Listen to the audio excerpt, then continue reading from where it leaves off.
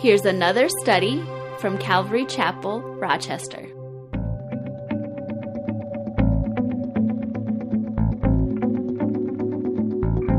If you want to go ahead and turn your Bibles, we're going to be in Hebrews 11, but we're going to back up into Hebrews 10. So go ahead and go to Hebrews 11, and then we'll just backtrack just a little bit as we continue our study through Hebrews.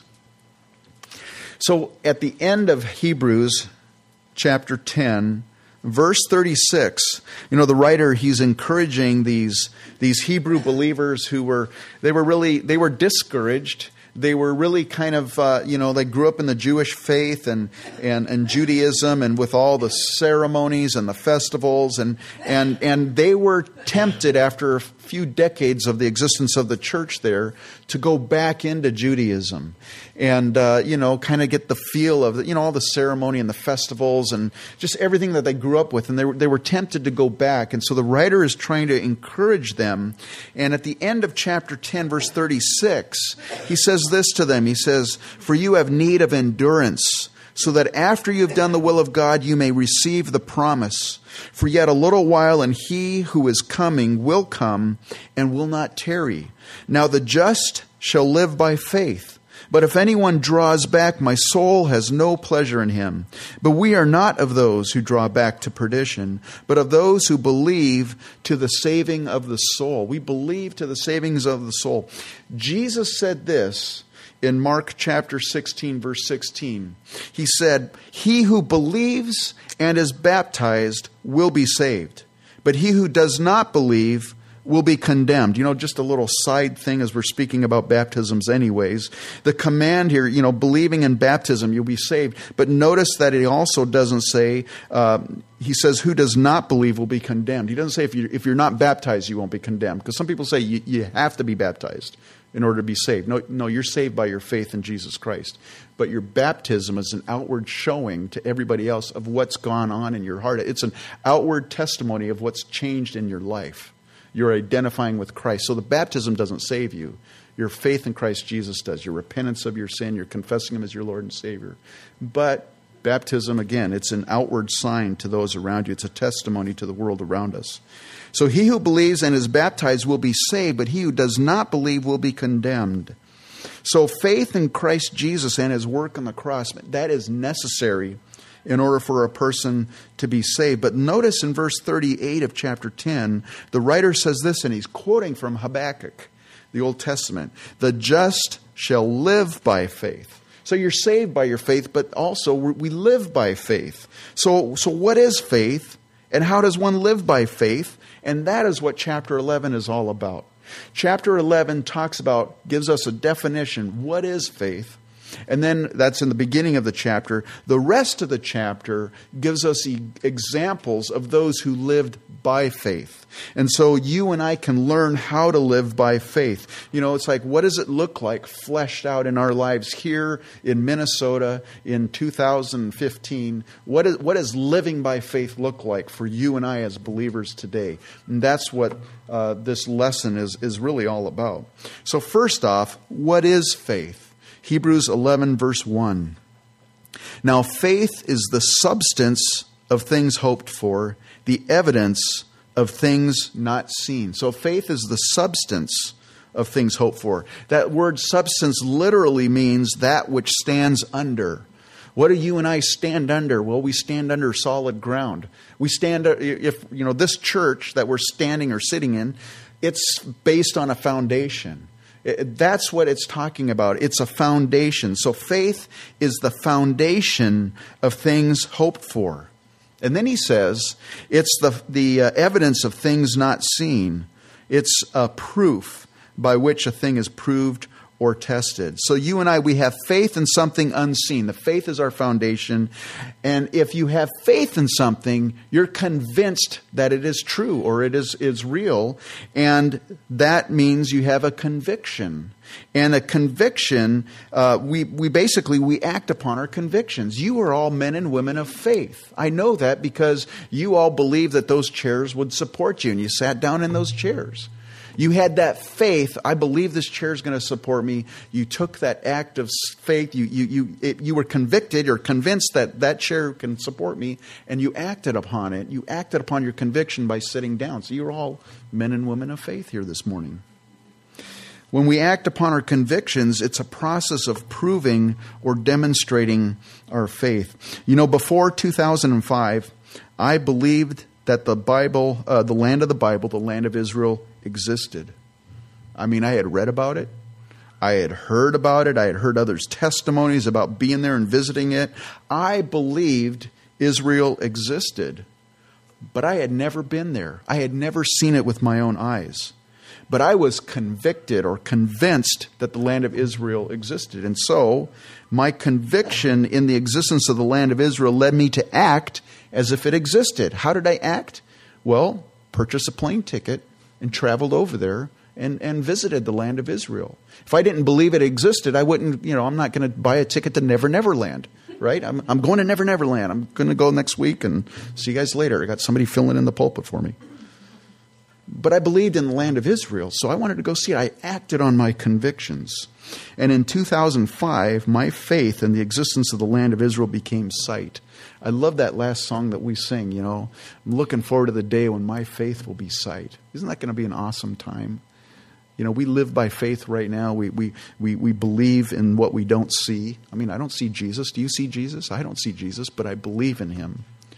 But one day that faith is going to be sight. Praise God.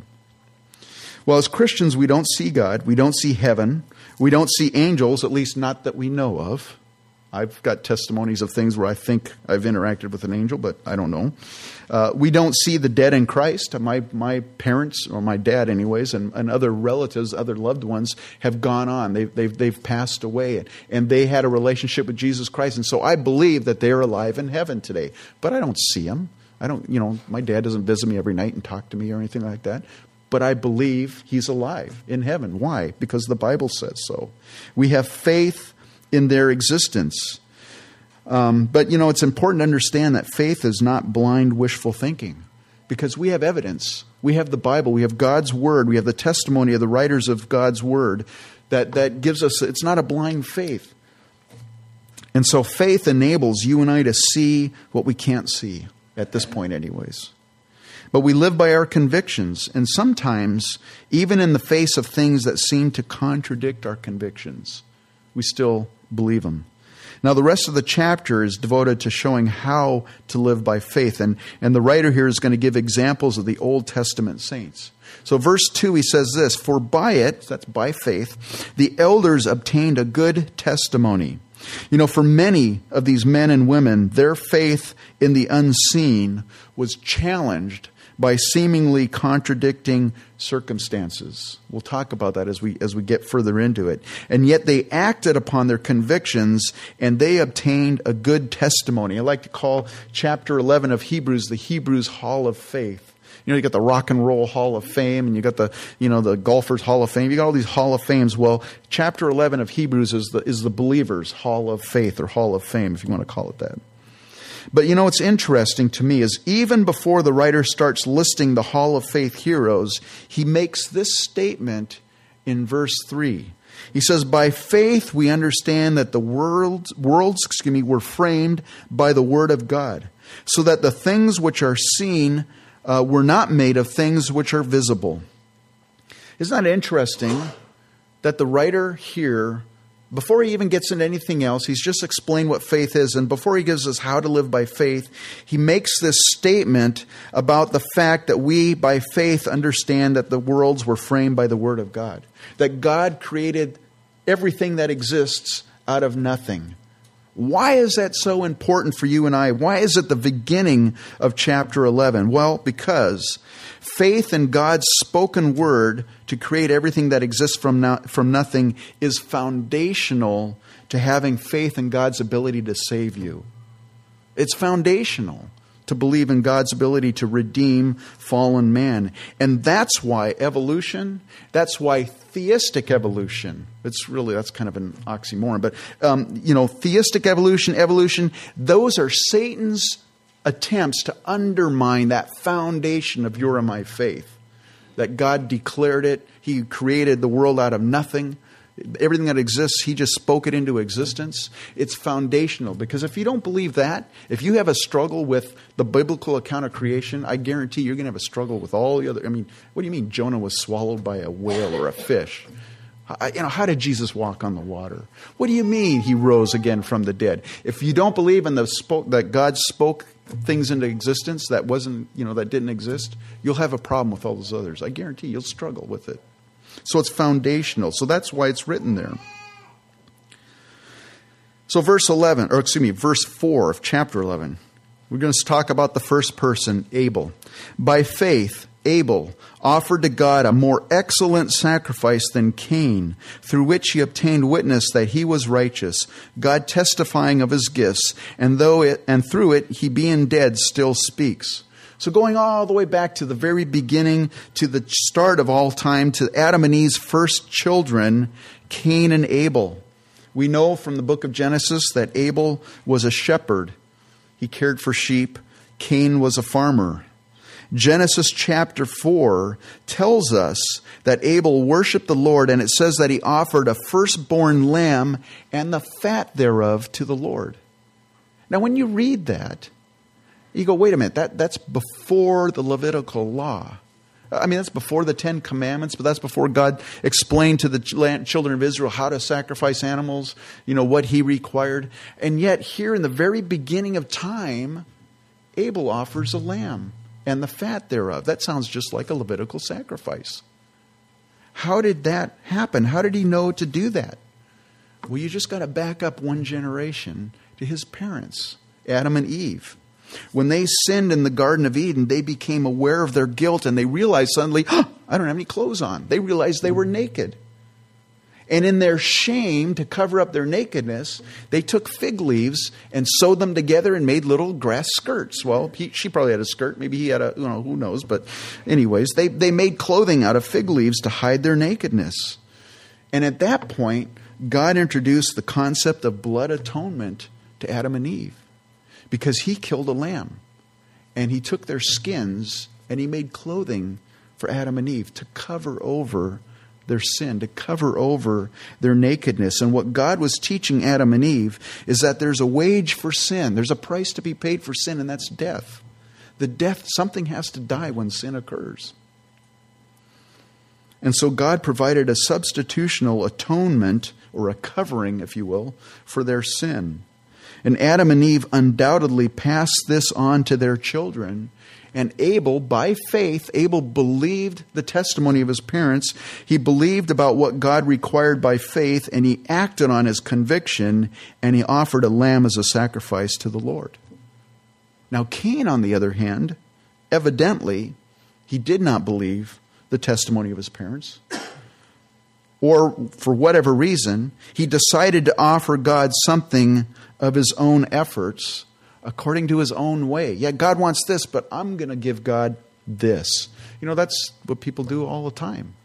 Yeah, the Word of God says this, but my God says, my God's not like that. My God's this way.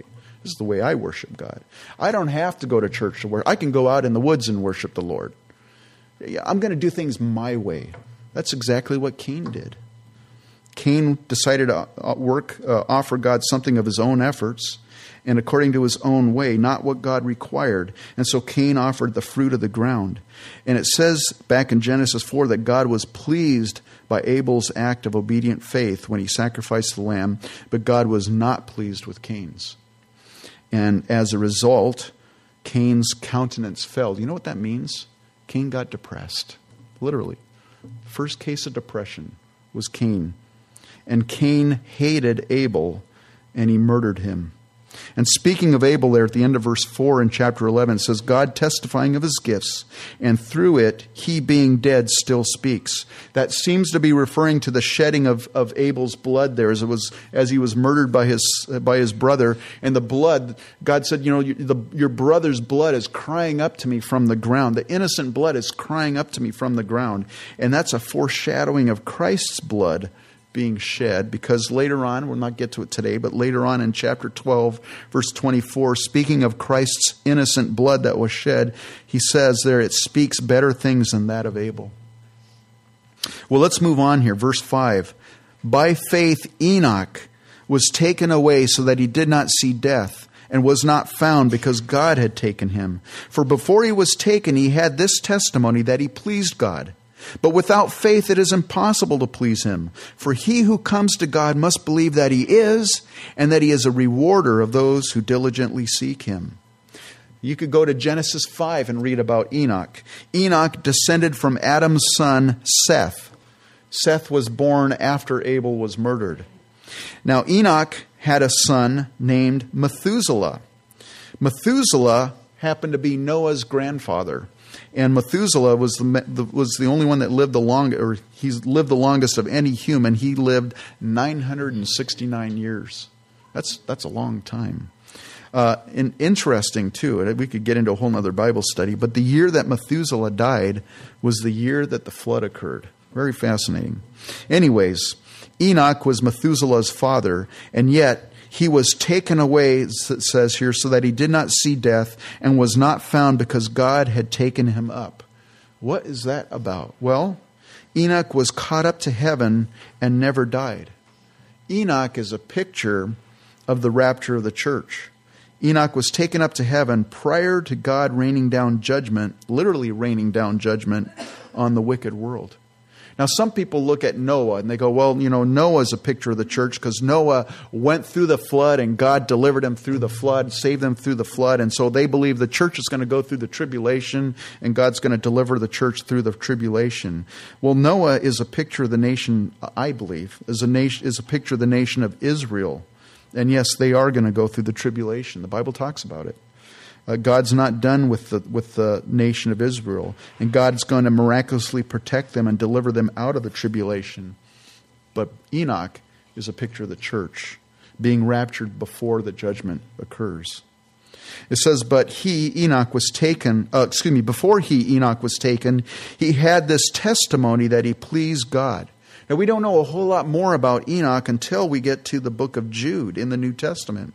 And in Jude 1, verse 14, it says, now Enoch, the seventh from Adam, prophesied about these men. He's speaking about wicked men. Prophesying about these men also, saying, behold, the Lord comes with 10,000s of his saints to execute judgment on all, to convict all who are ungodly among them of all their ungodly deeds which they have committed in an ungodly way, and of all the harsh things which ungodly sinners have spoken against him. It's fascinating to me when you read about Enoch. Well, Adam and Eve, not only did they have Cain and Abel and then later Seth, the Bible tells us that Adam and Eve had other sons and daughters besides those guys.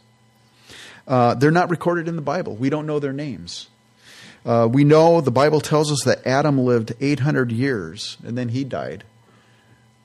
We're given the descendants of Cain for a few generations, maybe 10 generations or so, something like that. We're given that, but we're not told how long Cain lived.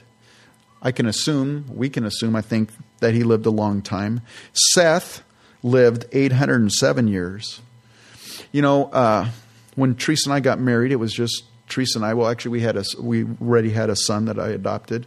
So there was three of us, and then we got married. We had three more children.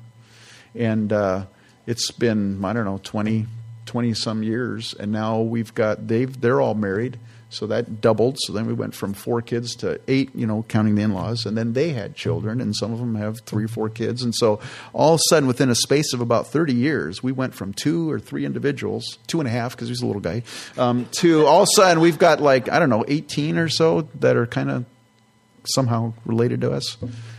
It's amazing. But think about if we lived 800 years. How many children and grandchildren and think about how many people there was. Well, prior to the flood, the people lived very, very long lives. And the population exploded prior to the flood.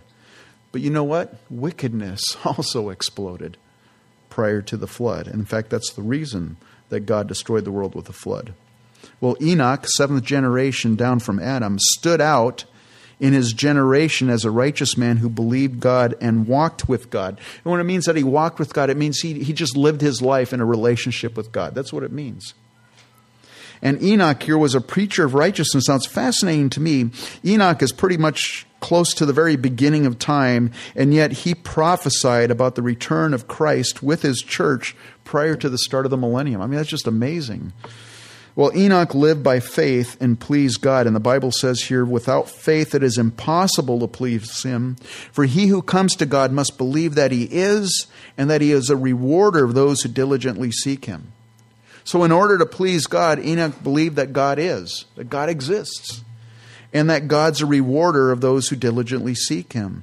And that conviction, remember we talked about conviction, that conviction led Enoch to walk with God by faith. And by the way, Enoch set an example for his children, his offspring. As Methuselah walked with God. Methuselah was a righteous God. His grandson, his great-grandson, Noah, walked with God and was a righteous man. Think of the influence that these men had on their children. Well, we get to Enoch's great-grandson, Noah, verse 7. By faith, Noah, being divinely warned of things not yet seen, moved with godly fear, prepared an ark for the saving of his household, by which he condemned the world and became heir of the righteousness which is according to faith. You know, God had warned Noah of his impending judgment of a worldwide flood. And Noah had been warned of these things, it says, not yet seen. What did he not see? He had never seen rain. He had never seen a local flood, let alone a global flood, because there was never anything to flood. I mean, there wasn't the storms. And yet, Noah believed God, and he built an ark to save he and his household, and at least 2 of each species of land animals. You know, I used to work with a guy, the guy, you know, he believed in God. He believed in creation, at least to some extent, I know. Believed in Jesus. Believed in the Bible. We would have discussions over that. But for some reason, he always struggled with the flood of Noah. And he says, I just can't accept that it was a global flood. It had to have been a local flood. And I know there are other people that believe that this flood recorded in the book of Genesis was a local flood. Well, besides the fact that the writers of the Bible accept the fact that it was a global flood, there's some other questions that I have, and I'm not a geologist, I'm not a scientist or in any stretch of the imagination, but why is there a worldwide distribution of all types of fossils all over the world? Why are marine fossils found on the tops of mountains? Why is there this sedimentary layer of rock and water-laid sediments all over the world? It's a worldwide thing. Why? And again, I'm not a scientist, but besides that, if it was a local flood, the Bible says that the ark rested on Mount Ararat. It's like 17,000 feet. So a local flood would have had to have been pretty deep to cover Mount Ararat. And having said all that, why would God tell Noah to build this incredibly large ark if it was a local flood? Why don't you just go to the higher ground, man? Go up into the Himalayas. You'll be all right. Well, to me, anyways, it doesn't make sense that it's a global, local flood. It was a global flood. And so Noah, he had never seen rain, let alone a flood. He believed God. He was convinced God's word was true, and his conviction led him to build an ark in obedience to God. And Noah, it says, received imputed righteousness by faith. That word imputed, it's not a word that we use too often, but what it basically means is that righteousness was accounted to him or credited to his account. It's interesting because Paul wrote in Ephesians 2:8 and 9, he says that we're saved by faith and not by works. Right? We're just saved by our faith in Christ Jesus, not by any works that you and I do. But then James, in his letter, in James chapter 2, says that faith without works is dead. So what is it? Is it faith without works, or is it, works and faith? What is it? Well, when we look at the lives of these men and women in chapter 11, they had faith, but their faith had works. In other words, their works that they did was motivated by their faith. If I said I believed something, but I didn't act on my conviction, you'd really wonder if I really believed it, If I said, hey, if you said, hey, have a seat in this chair, and I said, well, I believe that chair will hold me up, but and I just stood there, I don't want to sit down. And you go, well, why don't you say, well, not sure it's going to hold me up, I mean, if I have faith, if I have conviction, I'll act on that conviction. These men and women throughout this chapter 11 here, they had faith, but they acted on their faith. They acted on their convictions. Now, true faith not only works, as we see here, but it also is able to look beyond the present circumstances, even when those circumstances seem contrary. And that's what we're going to look at next, because we get to verse 8, and we start talking about some men, some people who believed in spite of the odds that seemed contrary to what they were believing. Verse 8 says, by faith Abraham obeyed when he was called to go out to the place which he would receive as an inheritance. And he went out not knowing where he was going. By faith he dwelt in the land of promise, as in a foreign country, dwelling in tents with Isaac and Jacob, the heirs with him of the same promise. For he waited for the city which has foundations, whose builder and maker is God.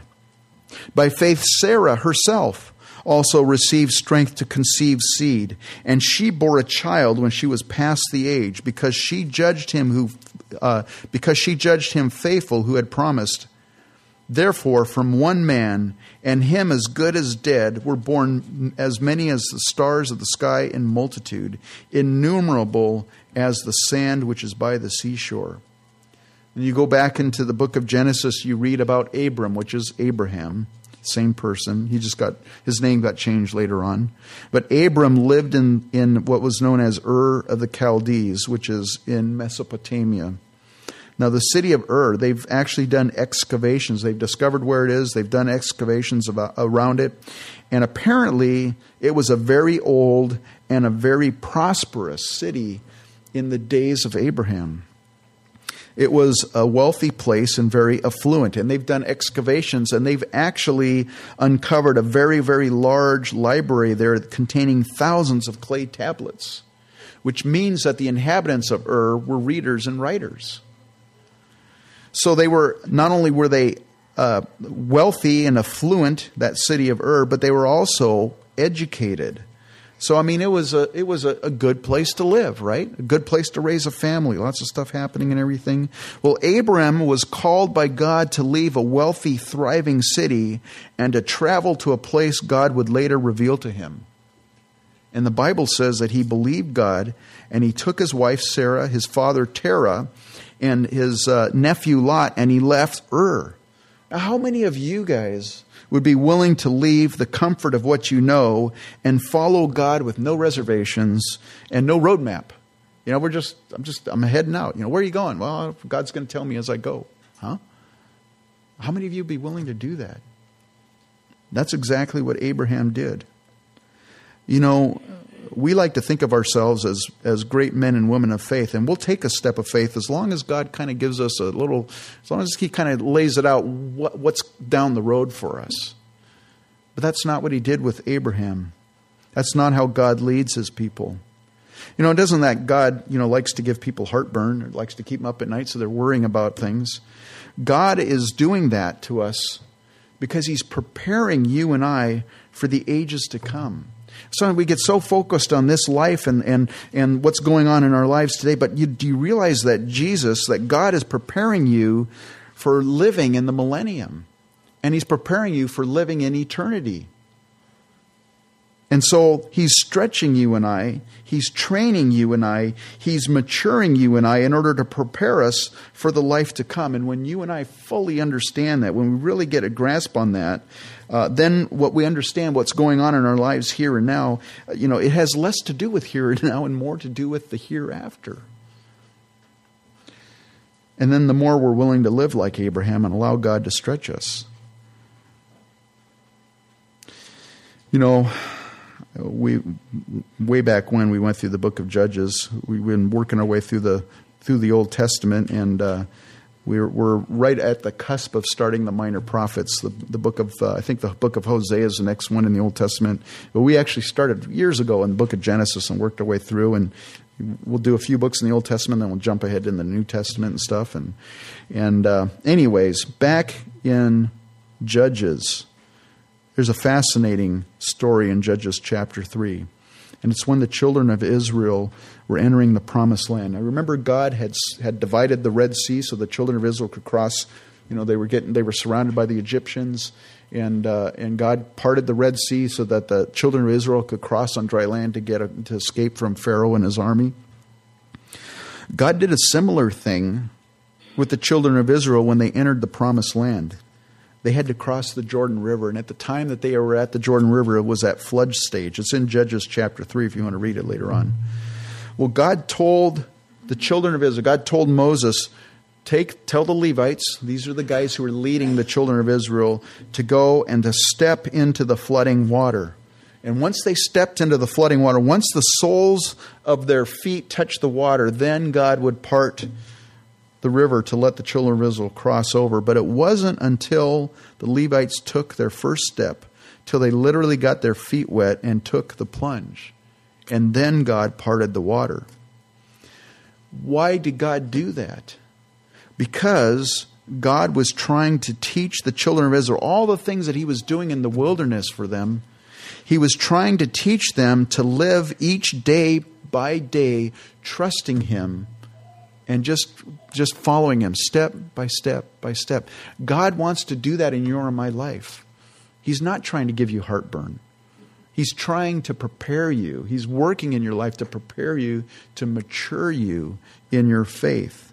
Well, Abraham took that first step of faith. And guess what? God led him to a foreign place already populated.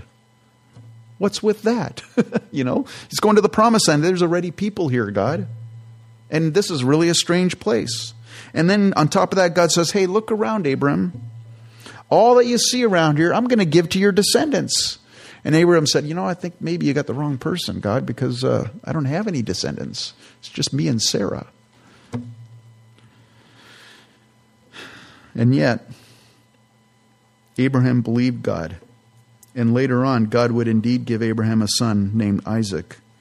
Isaac would have a son named Jacob. And as it says here in Hebrews, Abraham, his son Isaac, his son Jacob, 3 generations, they just lived in tents. They were like campers, just passing through the land there that God had promised to them. They never received it. They were just passing through.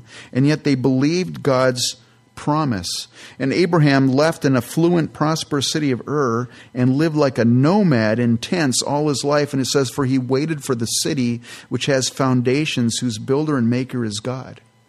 You see, faith was working in Abraham. Abraham could see the unseen. He could see what God had promised him, a city by faith. And so convinced was he that God was faithful to deliver that he lived a nomadic life in anticipation of the city that he could see by faith. Abraham was, listen to this city that Abraham saw by faith, whose foundations and builder is God. He believed it, and he lived his life accordingly. That city, he didn't have a whole lot of full disclosure. You and I have so much more revealed to us about that city. It's the city of New Jerusalem in Revelation 21 and 22. We've got descriptions of it. We even know what the city's paved with.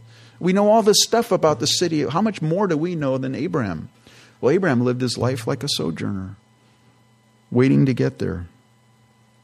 Abraham, by faith, was able to look forward and see the unseen, even when things seem to contradict it. I don't have any children. God, there's all these Canaanites around here. What do you mean this is my land? And the more he looked at the cities around him that he had seen, like Ur that he had came from, the more he realized they don't have foundations. What do you mean by that? The more he looked around at the world around him, the more he realized, man, this is all temporary. There's nothing firm here. For you and I as believers, that's an important thing to get a grasp on. My finances, there's nothing secure about my finances. There's nothing secure about anything in this life except my faith in Christ Jesus. And taxes. Taxes are pretty secure. Just kidding. Death and taxes. But Abraham looked around and he realized there's no foundation. I'm looking for a city that's got a foundation. And that builder is God. And so he was looking to New Jerusalem. And so, like Abraham, he waited for the city which has foundations, whose builder and maker is God. You and I need to live like Abraham, like nomads, like sojourners, just passing through. We're just campers, man. We're just living in tents. I literally live in a tent. We all literally live in a tent. Paul talks about that. But you know what travelers don't do? They don't put down roots while they're traveling, because they know, hey, this is temporary. I'm not going to settle down here because this isn't my home. I'm just passing through. That's the way you and I are to live by faith. To live as though we realize this isn't my home. Heaven's my home. I'm waiting for New Jerusalem. Verse 11, it says, by faith Sarah herself also received strength to conceive seed, and she bore a child when she was past the age, because she judged him faithful who had promised.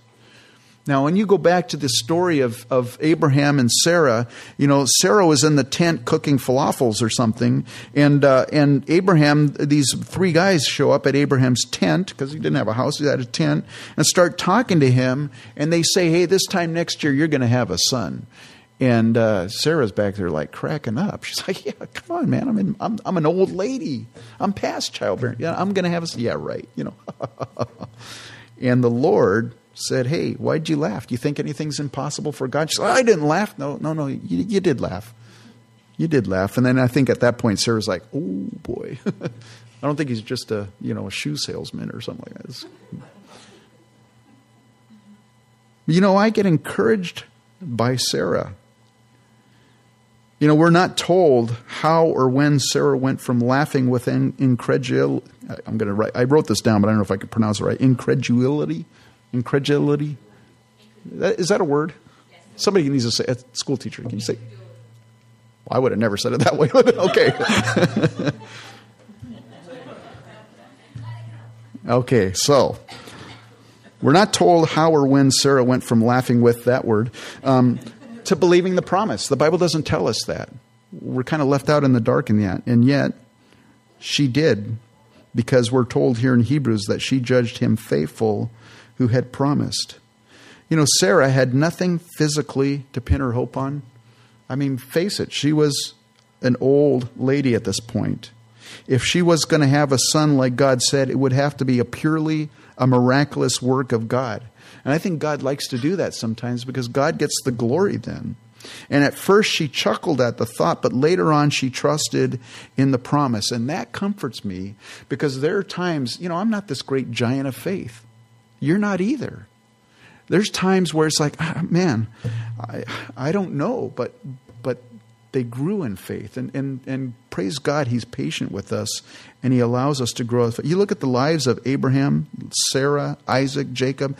They didn't start out as giants of faith, but they grew in their faith. And that's the key. That's what we want to do as believers. We want to grow in our faith. Verse 13, these all died in faith, not having received the promises, but having seen them afar off were assured of them, embraced them, and confessed that they were strangers and pilgrims on the earth. For those who say such things declare plainly that they seek a homeland.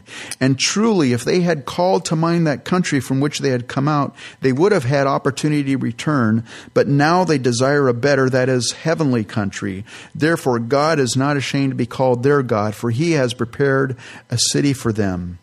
Abraham died in faith. He never received those promises in this life, but he saw them from a distance. He was assured of them, and he embraced them. And the more he embraced them, the more he realized, man, I'm just a stranger here. I'm just passing through. I'm a pilgrim here. And the more you and I look forward in faith, the more we realize, man, I don't fit here. I'm a stranger in this world. When I grew up, I wanted to be part of what was going on in the world. I wanted to be hip. I wanted to be cool. I wanted to be what everybody, do what everybody else is doing. And the more I started trusting the Lord and started walking towards the Lord, I realized, no, I'm an oddball, man. Well, you guys know that already, but I'm an oddball. I don't fit in this world. And that's true. We don't fit in. And the sooner you realize that, The sooner you go, you know what? I'm not going to focus on this thing, this world and this system. I'm going to keep my eyes on the Lord. And I'm going to press on. And I'm going to trust in God's promise, looking forward and seeing the unseen. You know, if Abraham had dwelled in his mind or in his heart on the city of Ur, think of how tempted he would have been to go back to that. Because that was, I mean, we go camping sometimes. I love going camping. But, after a while, it's like, I could really, some hot water, a hot shower, nice food, doesn't, well, we eat pretty good when we're camping. But after a while, it's like, you know what, I just want to get back to my bed, sleep in my bed. We start thinking of the comforts of home. We kind of want to go back to that. Well, if Abraham, he's out there dwelling in a tent, who knows if he was swatting mosquitoes or scorpions or coming through his tent or whatever. But at some point, he probably, he could have thought, boy, oh man, I had that really nice house back in Ur, split level condo, had a swimming pool, whatever he thought, I could sure go back to that. But he didn't. And you and I, we need to not look back at the things of this world. We need to not look back at this system. We need to keep our eyes looking forward to Jesus Christ. Because if you do start looking back, things will tempt you. It's like, man, this is tough. But God's taking you and I from where we are, where we were. He's taking us on a direction, and that direction is towards Him, towards heaven. And as a result, Abraham and all these others mentioned, please God, because they walked and they lived by faith. And it says, and God is not ashamed to be called their God, for He has prepared a city for them. The Christian life, I'm finding this out more and more. It's not boring. It really isn't. It's a venture in faith. And you'll never grow too much in your faith. God will never say to you, hey, come on, you're taking too many leaps of faith. I mean, just step back a little bit. Come to your senses about you're too trusting. God's never going to say that to you. He'll take you as far as you want to go. He'll take you as far as you want to go. And the thing is, it's up to you. It's up to you how far you want to go with the Lord. He's not going to force you to go where you don't want to go. You'll never grow too much in your faith, and God will only take you as far as you're willing to go. And maybe this morning, as we've been talking, because we're going to stop here. We're going to finish up chapter 11 next week. But maybe as we've been talking about this, and we're going to get into more aspects of faith next week, but maybe you're having a hard time this morning trusting God in some area in your life. Maybe it's finances. I know that's a big area that we struggle with. Maybe it's a relationship or a marriage. Maybe it's your family situation. I mean, there's all different things. Could be health, could be whatever. You have a hard time trusting God in this area in your faith.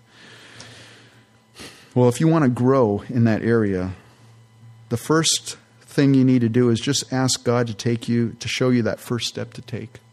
Or just show me the next step you want me to take. God will reveal it to you, but then you need to also ask Him to give you the courage to take that first step. The rest basically is up to you and I. It might be frightening, but let me tell you this, God's faithful. God's faithful if you'll just trust Him. And so, how does walking by faith look like? Well, it's seeing the unseen, acting on our convictions, and it's also walking, just trusting the Lord, taking it step by step. And you might say, well, I can't trust the Lord for that. Well, what area can you trust Him in? Start growing in your faith. Start saying, Lord, I know this is stretching me, this is uncomfortable, but Lord, I want to take that step, and I want to trust You. God's faithful. He's not going to leave you abandoned somewhere. He's faithful if you just would take that step and trust Him. Why don't you stand up and let's go, Lord, in prayer. And I want to pray for each of us here because, I don't think any of us are these great giants in faith. There are times when we have more faith than others, and sometimes things really frighten us. And sometimes things we just can't see beyond those things. And so I just want to pray and ask the Lord to just give us that courage and to help us increase in our faith. So let's pray. Father, I thank You this morning for each and every person here, Lord God. I know that it's never an accident. It's never a coincidence that we're here to hear whatever message that Your Spirit is speaking to us. And so, Father, this morning I pray for any here who are struggling in their faith, Lord, who are tempted to go back to the world and to the world system. Father, I pray that, Lord God, that they would just continue to look forward, to press on. Father, I pray, Lord, as they have opportunities to trust you, to step by faith, to walk by faith, Lord, that you might give them the courage to take that step. And Father, we thank you that you always prove yourself faithful, Lord God. And so, Lord, I just lift up my brothers and my sisters this morning. I pray that you might encourage them this morning, and that, Lord, that they might grow in their faith this morning. And it's in Jesus' name that we pray. Amen. Before you're dismissed, there's one other thing I just want to add. When the children of Israel crossed the Jordan River, God told them to do something. He said, okay, you're on the other side of the river. He goes, now I want you to take one stone for each of the 12 tribes of Israel. I want you to go put it back in the water and build a little mound there so that you can remember. And so that when the time comes and you start thinking, wow, I don't know how God's going to do this, you look back and you go, wow, God, you were faithful back. I remember that because, we forget. And so I want to encourage you this morning, as the Lord comes through, as the Lord proves faithful in whatever situation you're at, write it down, remember it, share it with somebody, build a memorial in your heart, someone, so that you can go back and you can go, you know what, I've got this new trial, but man, God's been faithful all this time in the past. I'm going to trust him for my future. So I want to encourage you to do that this morning. May the Lord bless you this day, and God bless you. You're dismissed.